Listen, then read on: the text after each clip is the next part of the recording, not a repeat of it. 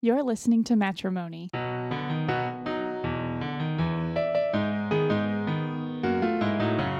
Kelsey. And I'm Chris. This show is about our marriage. And our money.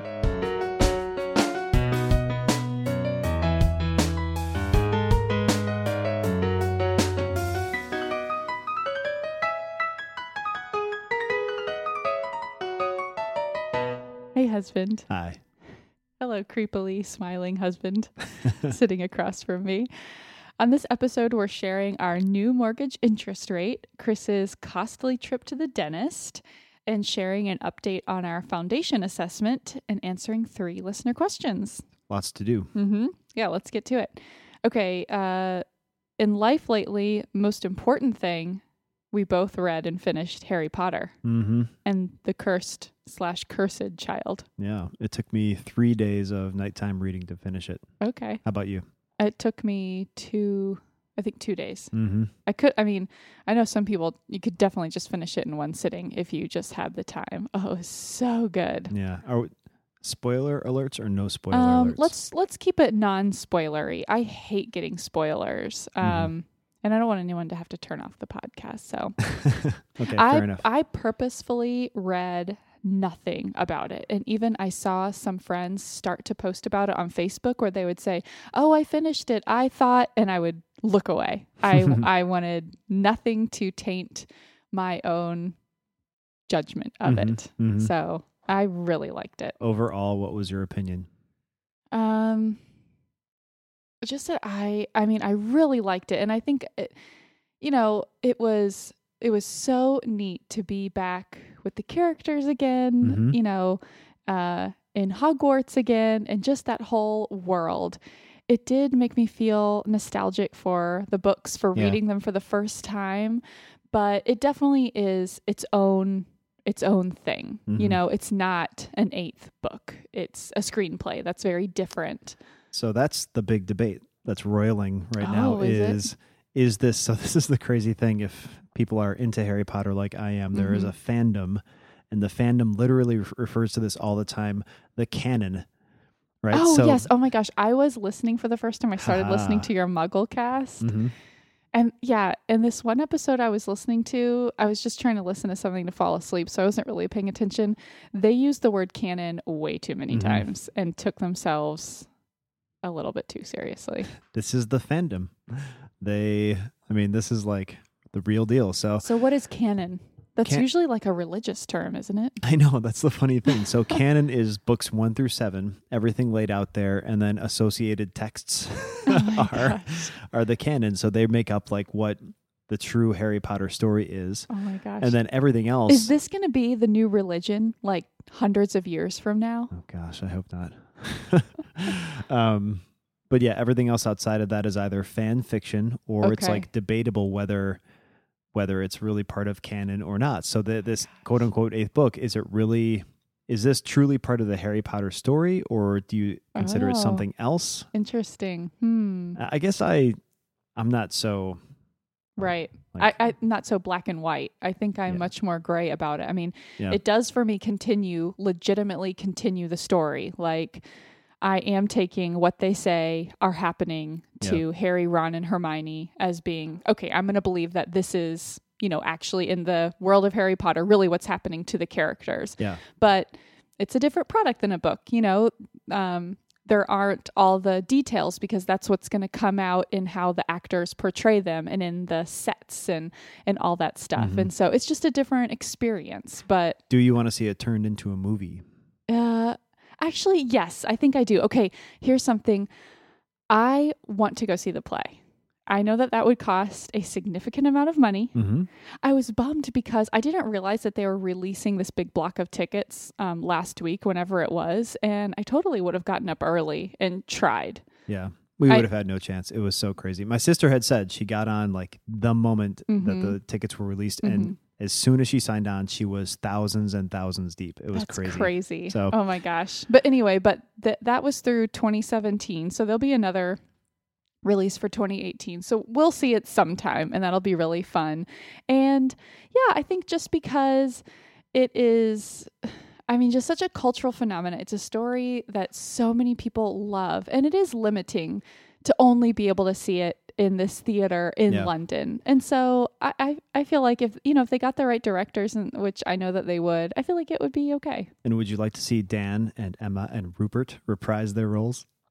Oh, I was like, who are you talking about? Yeah, of course. I mean, I'd love it.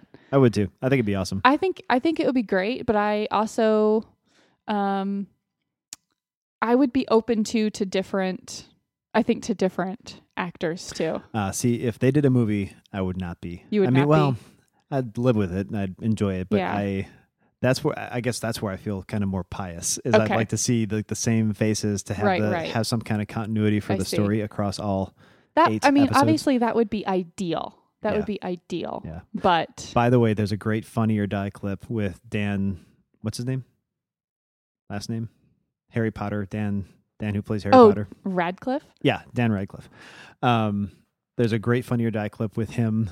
He's sitting on a couch being interviewed, and he's talking about how he's like, I realized during the filming that I actually am Harry Potter. And Dan is a great character to play, don't get me wrong, but I am Harry. And then they go through the whole thing. That's it's so hilarious. Funny. They're so funny. I know. So anyway, that was definitely a fun part of our week last week. Yeah. Just reading that and getting into that. Not so fun was my morning.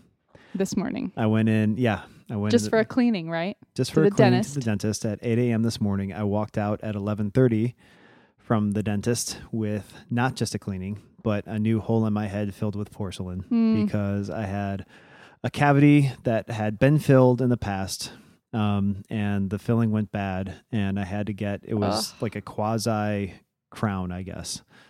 So it was $600. That after insurance and after me arguing it down from $800 to get this done because it was a complicated filling, and then another $100 for mouth guard. A mouth guard. So I will be a super sexy, slurring, slobbery mess every single night for the rest of our lives. Great. Yeah, but $700 later. Do you think you should have gotten a second opinion? I'm like so skeptical now of dentists out here. We've had several dentists, and it feels like so often they're trying to sell you like cosmetic stuff, and it just feels very much like, what else can they sell me? And it's just given me this, like, it just kind of puts me on the defensive and makes me feel so skeptical whenever I'm there. Dentistry is this weird thing. Like she did show me a picture, and it was very clearly cavity-like. I mean, I guess I don't know what I'm looking at except for big black blotches. I don't want that in my mouth. Yeah, I didn't feel any pain there or anything like that. But she was like, "This is definitely very, very definitely a cavity, and it has to be handled. It only gets worse, and if it get where it was is like near the gum line. So if it gets worse, it goes to root canal." Yeah. That was kind of all I needed to hear. But the dentist is this weird place. Like, actually, if you've been paying attention to the news, a few things have come out. I've been sharing these articles with you. One is on x-rays and how you don't need to be getting x-rays certainly every 6 months or even every year necessarily, unless you have problems. So I turned my x-ray down. Good. So maybe she gave me a filling just to get back at me. I don't know. But then the other thing, and actually check this if you have young kids, because they don't even necessarily need x-rays for a while. So that's new stuff. But then there's also this whole thing on flossing. Did you see this? Yes. Well, I've heard mention of this, but I haven't spent any time listening to anything about it. They were up in arms at Dr. Cho's office. So were they? Yeah, very unhappy with the news. And I am too. I think it's poor science communication is I think what's happening. But anyway, no need to stop flossing. Point being, though, we spent a lot of cash today on my dumb mouth. On your dumb mouth. Yeah. I think you have a lovely mouth. Oh, thank you. Okay, so I also feel like that was very money related, and we were talking about life lately. Did you misput that in a category? Sorry about that. Well, anyway, we have a lot of money related topics. Yeah, so let's just go to money. All right, let's just go to money. Okay, we also had our foundation inspection today, which our much anticipated foundation inspection. Which I was looking forward to much more just to, have something definitive to know about our house. But then after $700 spent, I was not excited for the potentially $450 we were going to spend on the inspection. Right. All in one day, $1,150. I know. It's hard. Well, the guy came over. We found somebody independent who came over, had great credentials. He's got a PhD. This is what he does for a living. And we did this because we have various cracks throughout our house that are relatively recent. That on are the walls, in the floors, in the grout of our tile. And all slightly more severe than the random sort of settling cracks we've had in the past. So we just wanted to check it out. Usually people do this when they're like going to sell their house and an inspection happens and the inspector says, this is concerning, you better get it checked out. And then a guy like this comes over and gives you a certified report. In this case, he was willing to come over and for $300 do an inspection, sort of verbal, unofficial. And if we ever needed a certified report, like if we were going to sell this house in the future for another $150, we could get that report from him. Okay. Felt good. Yeah. So we spent the $300. He walked around. He looked at everything and took pictures of things and said, I'm not too worried. These all look like, you know, sort of the expansive soils we have in Arizona, the results of that. But the load-bearing parts of our foundation, he said, are fine. Woohoo! Yeah. So that's good news. Yeah. Very good news. So despite spending a lot of money, that's very good news. And the only fix we probably should do is get some gutters that go across our house to send water during the monsoon season away from the house because that water contributes to the expanding and contracting of soils. Yeah, we only get about, our average rainfall per year is a little over 7 inches in the Phoenix area, which will sound crazy to most people. Yeah.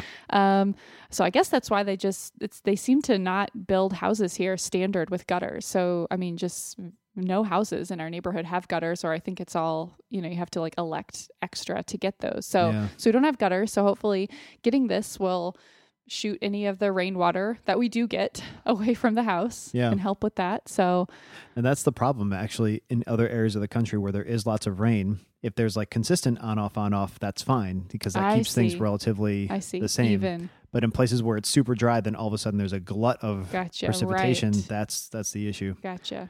So I think we're good. We'll have to see how much gutters cost, but hopefully that'll be a minor fix to the house and we can move on with our lives. So I am just interested. I want you to follow up with him. You did not ask the question about one day when we get new floors, if there's anything we need to do. I didn't ask the question because I did not consider it relevant for the next few years. So but maybe you should. Well, for that $300, he'll be on call to us so we can ask him these various questions when the time comes. Great. When the time comes. Okay. And we also have a very exciting update about our mortgage interest rate. So last week on Tuesday, I'm just sitting at work and I can get text messages on my computer. So I'm sitting at work and all of a sudden I start getting these text messages from Chris. Looking into refinancing our house, says we can get 2.875. Like, I'm on the phone with Arizona Credit Union. I'm going to be sending you some paperwork, and just all of a sudden the texts are flying. And I think I actually start out like I was texting you about something else. I'm like, oh, by the way, we're going to refi our house today. Are you cool with that? And so tell me, how did you even get this idea? Because we refinanced our house about 2.5 years ago. Yeah. Well, yeah. A little over, something like that. 2.5 years ago. You're right. So, and usually... And say what interest rate and mortgage we had. Yeah. So the history is I think we started out like 5.25. Yeah. And then we refied 2 years ago, a little over, to 4%. And a 20-year mortgage. So we had the standard... fixed 30 year at 5.25, dropped it to 20 years at 4% and cut out a huge amount of interest. Maybe at some point I should have had the numbers. Actually, I do have the numbers. Plus we were able to, with that, the first refinance, we were able to drop PMI, the mortgage interest that you have to pay when you still owe a certain amount on your loan or, and so that was a big savings too. And that's just, paying mortgage insurance is just a very annoying cost. Yeah, for sure. I'm sure that from the bank's perspective, it makes sense, but it's a very annoying, just extra, whatever it is, $20-$80 a payment that you're just paying that's not going towards anything. It's just like an extra fee. So yeah. So that was a big deal. And that plus the savings that we were having on our payments because it was such a big drop in the interest rate. We ended up adding $220 extra principal each month right. to our payments. And we knocked off over $65,000 of the interest we would have paid had we gone to 30 years. So it was it was just so awesome. We got rid of PMI, dropped it was awesome all the way around. But usually when you do that, that was already dropping it to 4, and that's like an incredibly good rate. Usually you have to wait a while before you start seeing those savings. And in this case, it was going to be about 20 months. Well, it's been about 28 or 9 months, and we are already into that savings mode from the last one. The thing is, with Brexit, again, and other global issues. You might have heard about Brexit here first on the Matrimony Podcast, everyone, bringing you the up-to-date financial news every other week. When the world goes crazy, take advantage and invest your money, man. It's awesome. But yeah, interest rates have plummeted again. And so I actually looked this up. Why is it this time? Just from Brexit? Yeah, what Brexit, okay. China, instability, whatever. Just throw that in there. UK, do you know China. what you're talking about? Just throw in China anytime you're talking something global. China. So yeah, interest rates were down at like 2.875%, actually slightly up from like 2.7 a week earlier. The lowest in history is like 2.5 to 2.56%. And when was that? Do you even know? 2013. Oh, that's historic low. Yeah. But from 2013. Yeah. Prior to that, the worst. I see. Financial times in the U.S. was the actual depression. So yeah. So we were gonna. Okay. The story was I was sitting there at work looking at the Washington Post, and I came across this article, and the title was something like, "Can you refinance your house too much?" Because I'm interested in these things, I started reading it, and then it just got me thinking, maybe I'll... and it mentioned something about, again, historic lows, so I thought I'd just take a look. Popped onto our credit union's calculator, saw that it was 2.875% for a 15-year loan, and I'm like, what would our monthly rate look like if we did that? Crunched all the numbers, and it was crazy. It was like our monthly payment would go up by maybe $40, so nominal. Our principal that we'd be paying would go up like $300 or something, $200 to $300 more. We'd be able to drop our interest rate a huge amount and chop off another third of the potential total interest we had left paying on our loans till to term. Knock off a third of that, like $25,000. So I ran a spreadsheet. I sent it to you. I'm like, we need to do this. Yep. So I was immediately calling a credit union, got it set up, and you were emailing me paperwork. I was printing it out, and then I ran downstairs when you came to pick me up. I had you sign it so we could fax it. It was great. So within 8 to 9 hours, we went from not even considering a refinance to getting it done. Yeah. And I think that this I don't think we're going to be able to drop I can't imagine a situation where we would refinance again. I just can't imagine. Yeah. Unless interest rates are in the 1%. But, so even though we probably won't do this again, this is just a lesson to me that when you're carrying a mortgage, look into refinancing periodically. Yeah. Because I guess it's really not, we're saving all this interest. I guess it's not in the bank's interest for you to refinance because you're saving money. You're paying them less interest. So they're not sending you automated emails. Hey, interest rates are lower than they've ever been. Have you considered refinancing? I don't think that there's anyone, unless you're really paying attention and watching this, no one comes along and suggests it to you. And there's all this savings to be had, all this extra principal that you could be paying. And it aggravates me that you have to, be so proactive about it. Yeah. Yeah. It's kind of crazy that that's the case, but there is some interest on the part of banks. Like when they refinance you, there's closing costs. So they'll make all the money off of all that but it's stuff. not all the interest that you'd be paying for years and years. Yeah. So there's just, unless you're kind of on top of it, it could easily have passed us by. And had it passed us by, okay, so the comparison is currently 4%. We're dropping to 2.875. We had 17 and a half years left on our current loan. We'll drop it to 15. So we'll shave 2.5 years off. They just disappear. Our current P&I, principal and interest, is about $1,045. It'll go up to about $1,085 or $1,090. So there's a jump there. The closing costs will be something like $2,800. That's the current estimate. Yeah, so that's not too bad. We'll actually have this paid off. So the closing costs get rolled into the loan. We'll have that paid off by December 2017. So in like 15 months or so, we'll have it knocked out, that's an amazing turnaround to start getting into the savings and all of that. The total interest we would have paid, $61,500. The interest we will pay with this refinance, $37,000. Oh my gosh.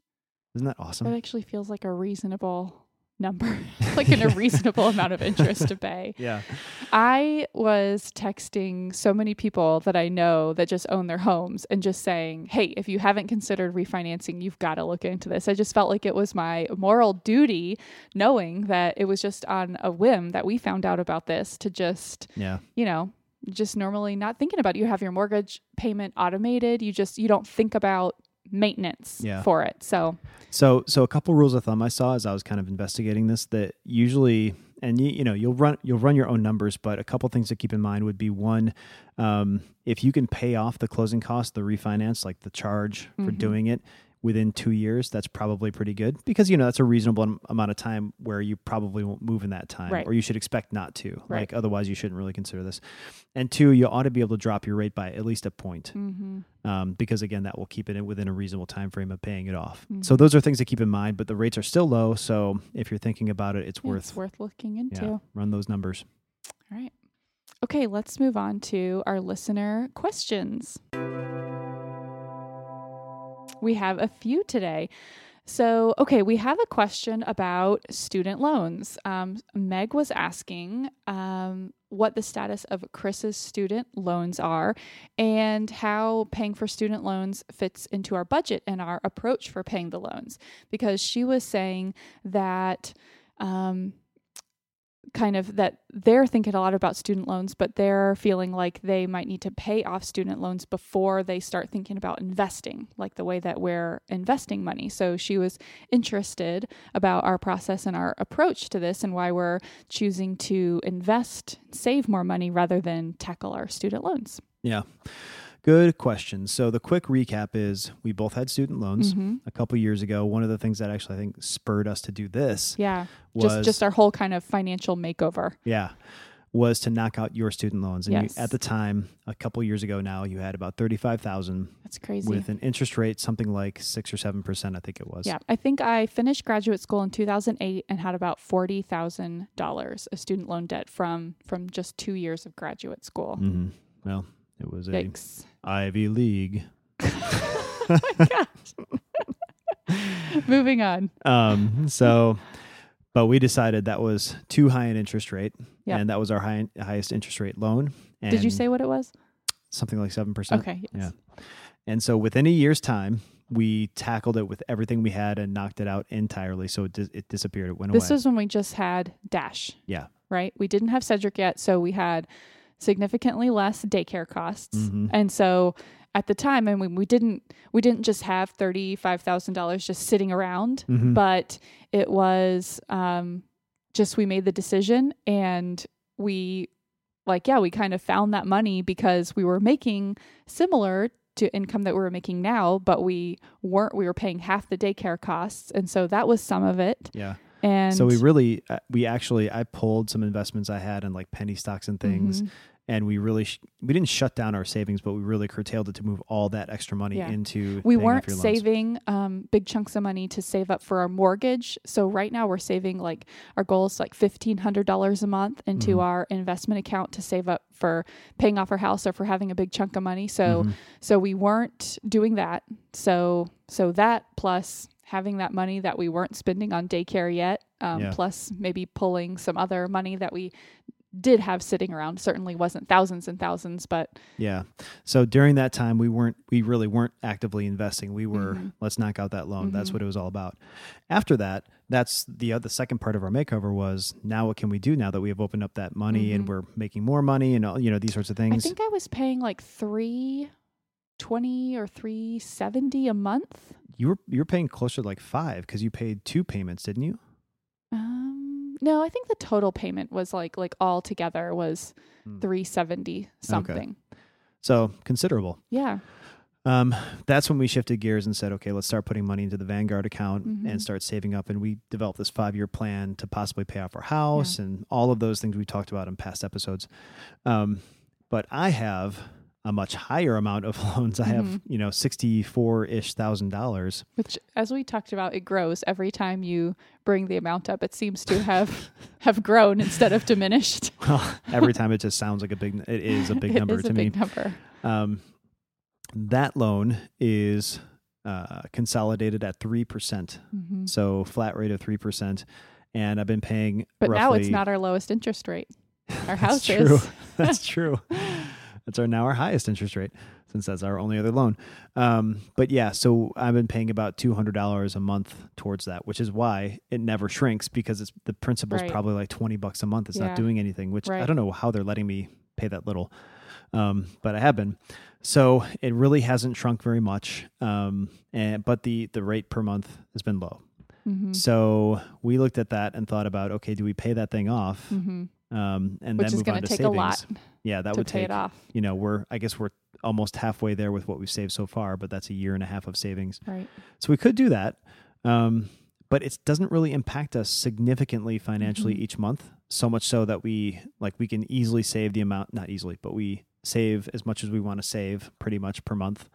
And we're getting a better interest rate on that money being invested versus paying off this money that is sitting at a 3% interest rate. Yeah, that's true.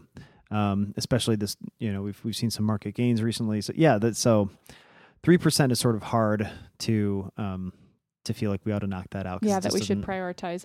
Yeah, we did get fortunate that Chris's student loans, you were able to consolidate them back when they were still way low, looking benevolently upon students and not trying to saddle them with these, just huge interest rates and all these things. I do hope that in the United States anyway, that some help for student loan debt, it will be something that we will address in the next few years. I hope that that'll be something that gets better. So anyway, so that's why we are choosing to save and invest and not tackle Chris's student loans. And I think we gave an update. Chris did apply for student loan forgiveness through the public service program.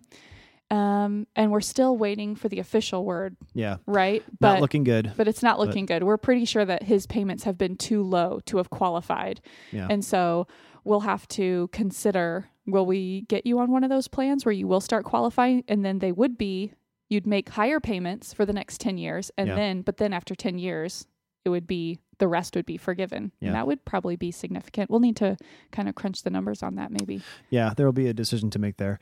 I think the take home with this is one thing we've been really trying to do is maximize cash flow, because we are really about current flexibility as well as long-term savings. And it doesn't really impact our cash flow significantly, but it would take some serious savings to knock it out. Right. And so the justification for us, just in terms of our flexibility and our needs right now, it's not there. But that totally could be different for someone else. If you are paying hundreds of dollars, that could, and you feel like that is really impacting your ability to being able to do other things, it could be really worth buckling down and just attacking those for the next few years. Yeah. So like your $35K that you had left, you were paying $300 plus. That was a different story. We're still down at like $200. It's not much difference, but it was sort of enough for us to consider. Yeah. Anyway, so that's where it sits. Okay. Speaking of where things sit.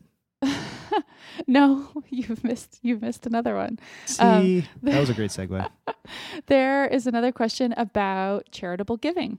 And how we approach charitable giving, and if that's part of our budget.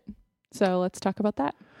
We don't give anybody anything. It is. We do, but it is a teeny tiny part of our budget. So we've done very small things. I think we're talking on the order of $15 a month. Well, okay. What does that go to? I think we might still have a $10 automatic debit to NPR, which, I definitely support them. I'm not listening to them at all anymore. No. But I do appreciate supporting them. But and then I also support a favorite podcast, Spilled Milk, at $5 a month. And that is all. And up to this year, we did both contribute to United Way. That's right, through our paychecks. Yeah, but that was probably $50 or $100 per person. Per year, right? Yeah, so it was like $5 or $10 coming out of each paycheck. Yeah. So it wasn't very much. And That truly is, in terms of like automated or otherwise, that's really it. And I will say, I mean, here or there throughout the year when there's, a cause or someone reaches out, we'll make spot donations here or there, but we really don't have a very otherwise organized or structured approach, and it does not represent a significant part of our budget right now. Yeah. So thinking about it, I do kind of feel bad. I haven't actually put much thought into it. And I guess it's because I'm really dialed into our own family. Right. And that's very selfish. Right. Yeah, we are. We're being incredibly selfish, but I think we recognize it. I mean, I guess I'm not saying that makes it totally okay. I will say, after reading, if anyone else is thinking about how you want to approach charitable giving, I mentioned it before, but the book by Peter Singer, The Most Good You Can Do, I thought was very powerful and very insightful, and just talked about, it even gave specific examples of organizations that are, by his criteria, which he's very transparent about, making the most good impact in the world. And I think when I did read that, I was thinking, actually would be interested in changing our NPR contribution to, there was something like organizations in Africa and other places where they give out mosquito nets. Those are incredibly cheap. And so for your small donation, several mosquito nets can be distributed, and those definitively save lives. Yeah. Like, it's a very easy, very cheap thing to do that definitively makes people's lives better. Yeah. And they just have some other examples of things like that. Yeah. He's all about practical philosophy. So it's really about like how you apply ethics in a truly practical, impactful way. I think that's a really good way to approach it. Because, I mean, we've done other things, but it's all one-off. It's not like we haven't automated anything recently, and we haven't directed it towards what we think would be the most impactful thing. Right. I could get on board with that. I'd be happy to think maybe about. Maybe we should reevaluate. It's, not even reevaluate. It's just evaluate. We've just sort of done random little things. Right. So it's worth doing because we're otherwise very generous in giving people in our community and with our neighbors. With our time, but so far maybe not with our money. Well, see, I disagree because like just the other day, you bought groceries for our neighbor who's been really busy with a new baby, and they work, but they both work full time. And so they've had a really hard time, and you just went out and bought them groceries and delivered them. I mean, that's a very thoughtful, and nobody asked you to do that. That was a very giving thing. And that was probably a fair amount of money. So, I mean, we do these little, like a couple Christmases ago, every year, my nutrition program coordinates getting gifts for low-income families. I bought an iPod rather for we did that last Christmas too, just the two of us. We bought for so we do those things. That's true. It's just we haven't, I think, decided here's the most practical, impactful thing. Let's automate money towards that. So maybe that's our next step. Okay. So I think we're selling ourselves short. I think we do stuff. It's just sort of because it's not every month, we don't think about it. Yeah. And some things like that are just for members of our community or people that we know. And, I maybe some people wouldn't count that as charitable giving, but it is something that you see the direct impact of, or you specifically know that someone has a very specific need. And if you can fill it, then even if, maybe on the grand scheme of things, they're not the most deserving in terms of like, they're not without food, without water, without a home, but still it does feel good to make a difference where it can like that. So, all right. But that's a conversation I'd love to have with you. Cool. Okay. Finally, I'm sorry I ruined your earlier segue. It was so awesome. I know. I'm so sorry. Sarah wanted to know, how's that bidet working out? The bidet is awesome.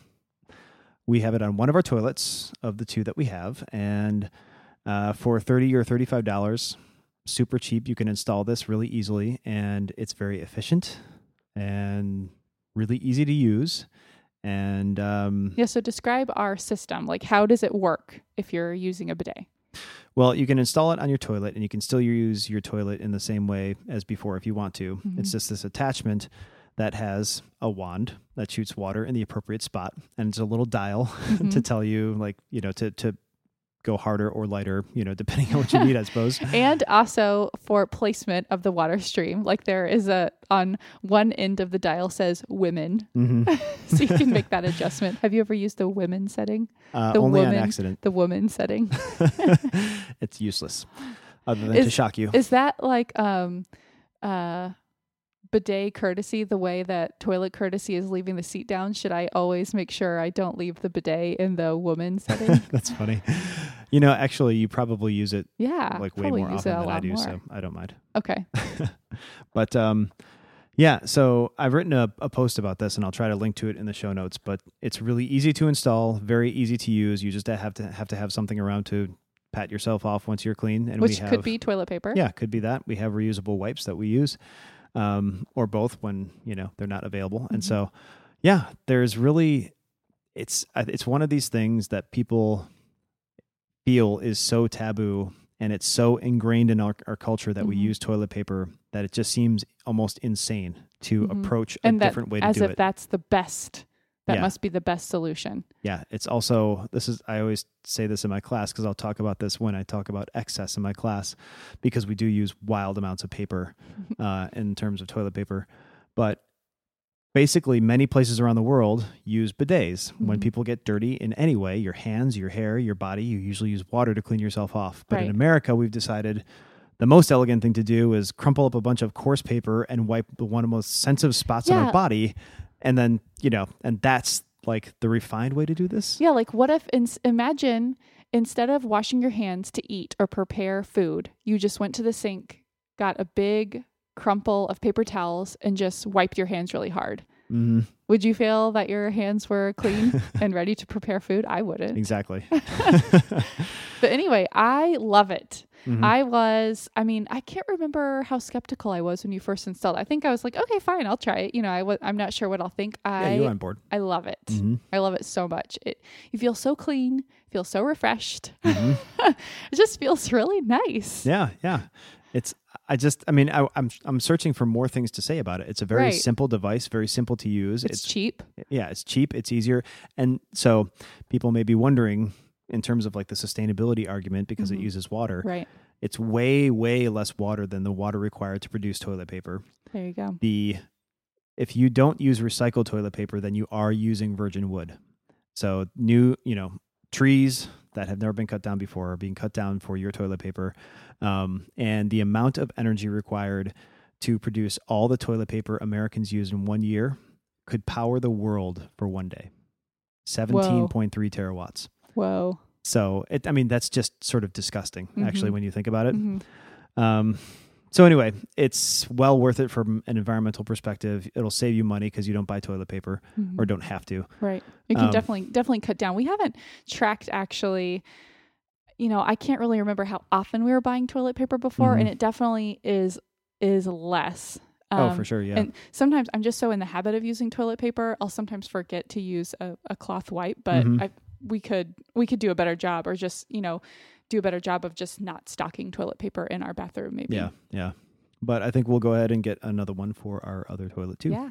Got to show Dash how to use it one of these days. Yeah. That'll be exciting. So my favorite thing about this, though, is that I've talked to so many people now who have either heard us talk about it on the podcast or read my blog or heard me talk about it like in my public lectures and things and have converted to bidets. That's so awesome. Yeah. You're a bidet evangelist. I am. I love it. Okay, let's move on to one big thing. Okay, my big thing is that I have officially started planning for Christmas, and I love it. Mm-hmm.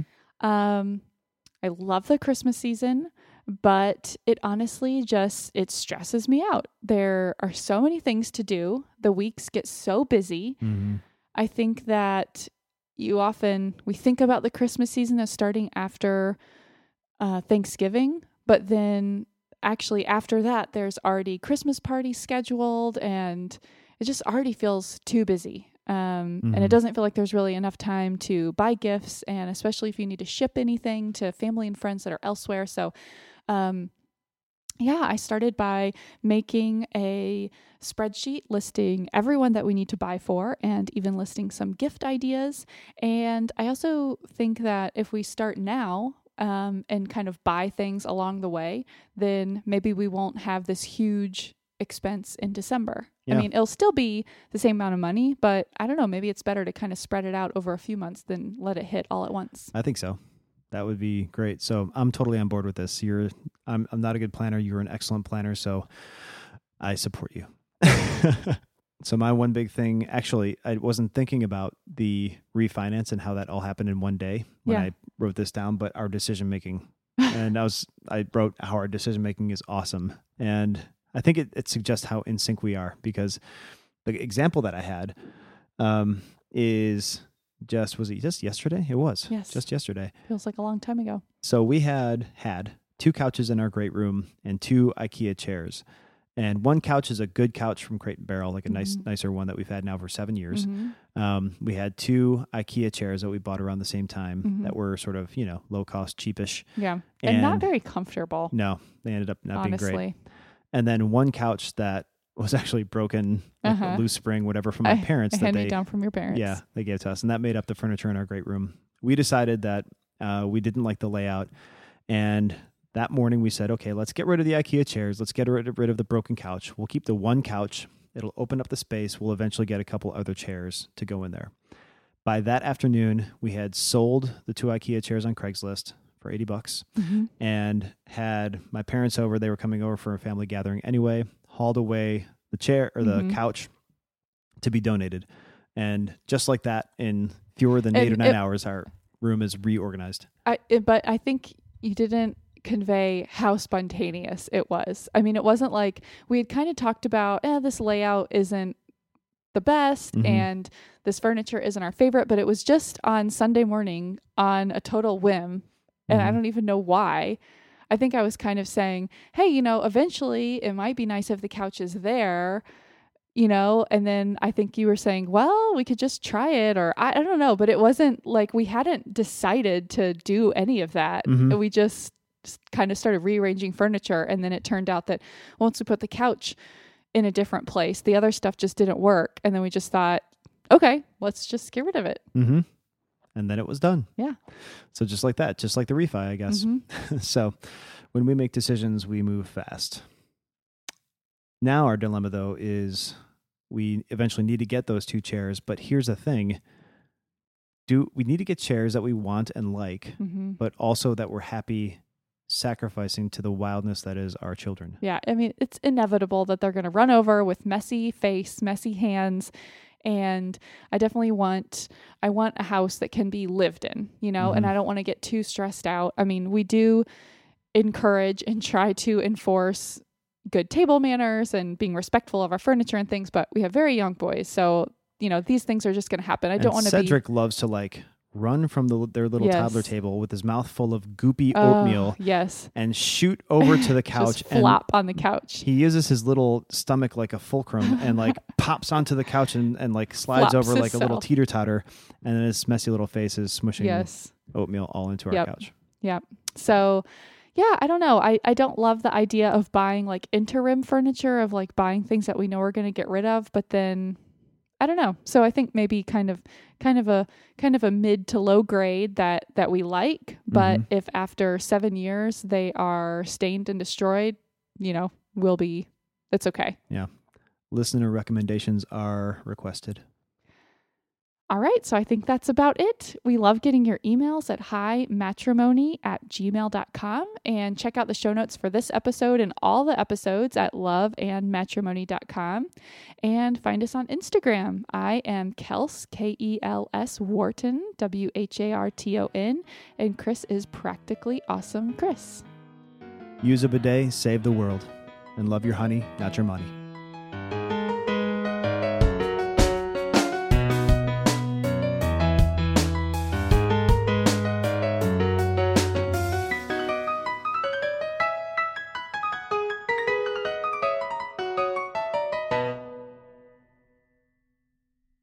Just because you sit down at the microphone and start talking into it doesn't mean that it's recording.